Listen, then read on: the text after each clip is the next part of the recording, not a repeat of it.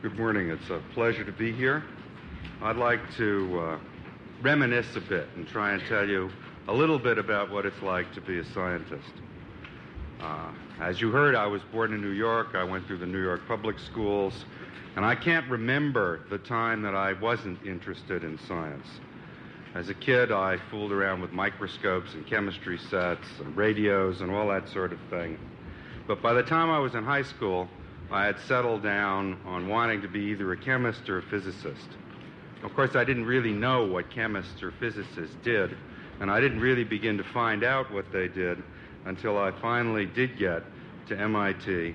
And my first year, my freshman year there, quickly settled whether I was going to be a chemist or a physicist. I turned to physics, and I've never turned back from physics. The reason I did that is, of course, I got involved in doing things that real scientists do. But undergraduate years for all of you are going to be like they were for me. They're full of ups and downs.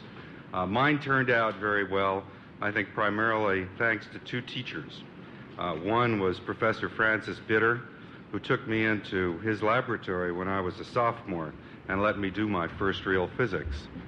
The other was a theorist, Professor Francis Friedman. Junior years at MIT, those of you who are going there, I warn you, are very bad. There's a famous junior slump at MIT. Maybe there is at all universities. And Francis Friedman got me over the junior slump and showed me a lot of the beauties that really existed in science.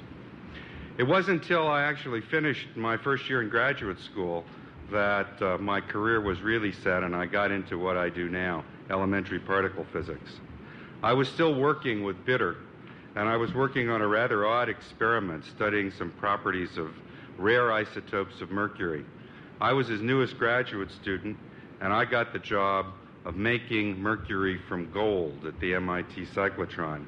The alchemists would have said I got this the wrong way around and I would never get rich, but certain rare isotopes of mercury can only be prepared by bombarding gold with neutrons and producing the mercury, and I distilled it out and we did experiments.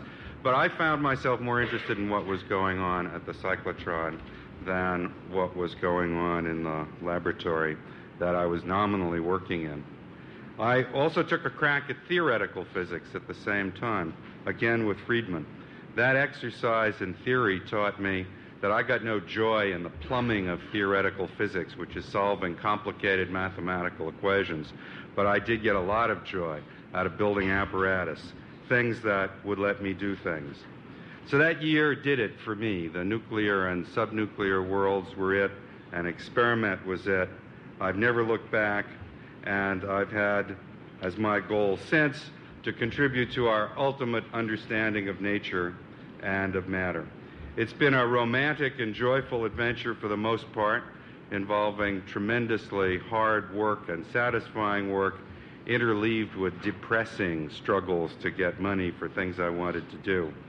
I think I'll surely never get to my goal of understanding all of the physical universe, but I have contributed something to advancing our state of knowledge. I think all really good scientists, artists, performers are basically monomaniacs. What they do is the most important thing to them, and everything else comes second. I don't think anybody can be really great at anything without that kind of dedication. For what you're really trying to do is go beyond all of those who have gone before, and surely you can build on their work, but what you're going to have to do is transcend their work, and you can't do it without really concentrating. For me, the driving force in my professional career has been to answer such questions as, what's the smallest thing from which all else is made?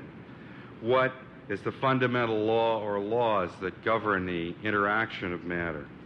How can we understand the arrow of time?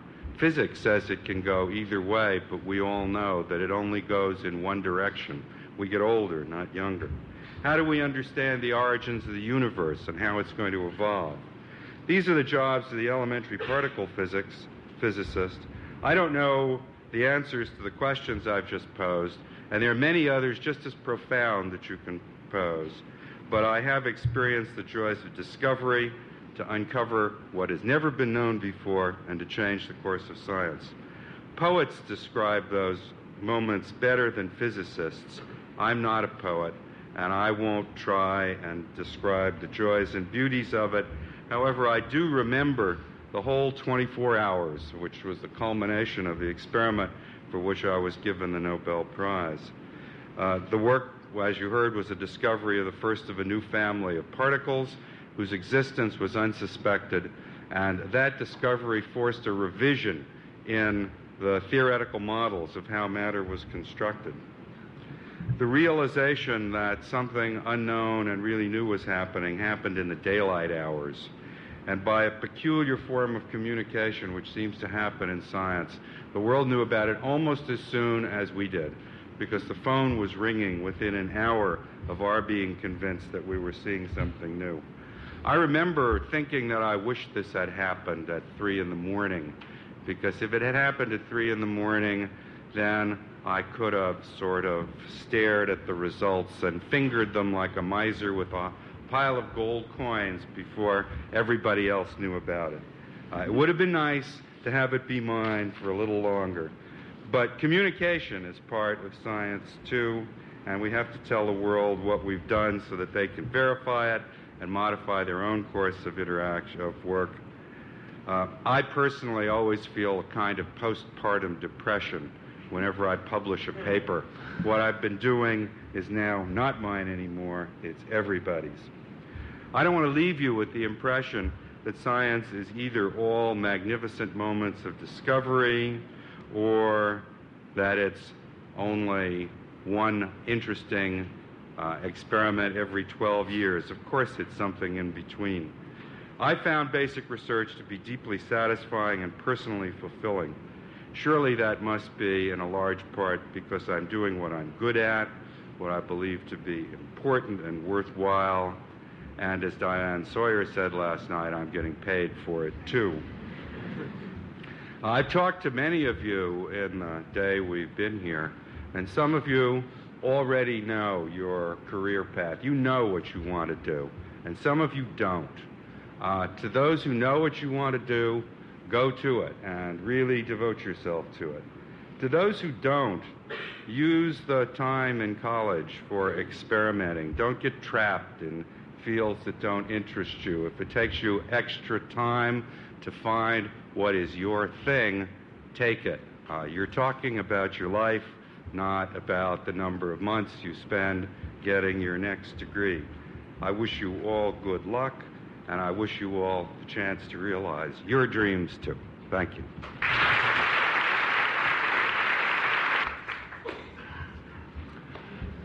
Hi, I'm Steve Sobelman, Culver City, California. How does your discovery relate to unified field theory? Well, it doesn't really relate. Unified field theory is a dream of the theorists which they haven't realized yet.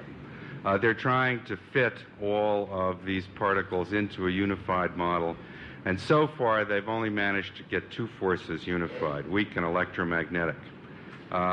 Putting the rest into the picture is going to require many more bricks to be added to the construction. It's not for now. This did change our directions. I think we're going to have to change a direction again to get to a unified field theory. My name is Joe Raz. I'm from Washington, D.C.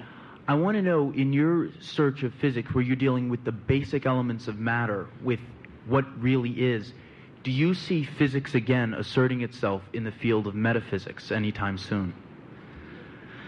You know, that's a very interesting question. Metaphysics, you can say, is the why questions.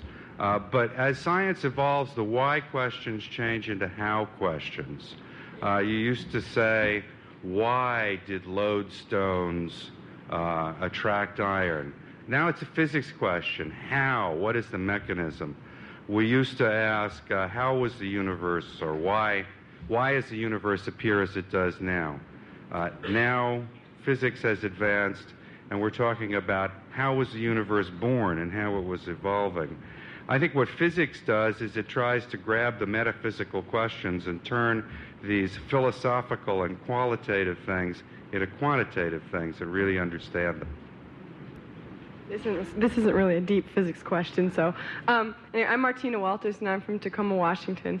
And right now I have a sister who's presently attending MIT, and I think she's at the point where you were out not knowing what you wanted to do. How did you finally decide when you were at MIT what you wanted to go into? It's because there's such a broad perspective when it comes to science. Well, I very early knew I wanted to go into physics. That took my freshman year. I didn't like the chemistry lab. I thought it was an awful place to be. Apologies to all you chemists. Tastes differ. But then what I did is I deliberately set out to get to know different members of the faculty, to talk to them, to get jobs in the laboratories so I could see a lot. And I did, during my years at MIT, classical spectroscopy, atomic physics, magnetic resonance work, hyperfine structure experiments, experiments in magnetism, and I finally got into particle physics, as I told you, at the end of my first year in graduate school. It took a long time to sort it out, but tell her to go try different things. It's the only way to get exposed to what the alternatives are. Thank you. Thank you very much, Dr.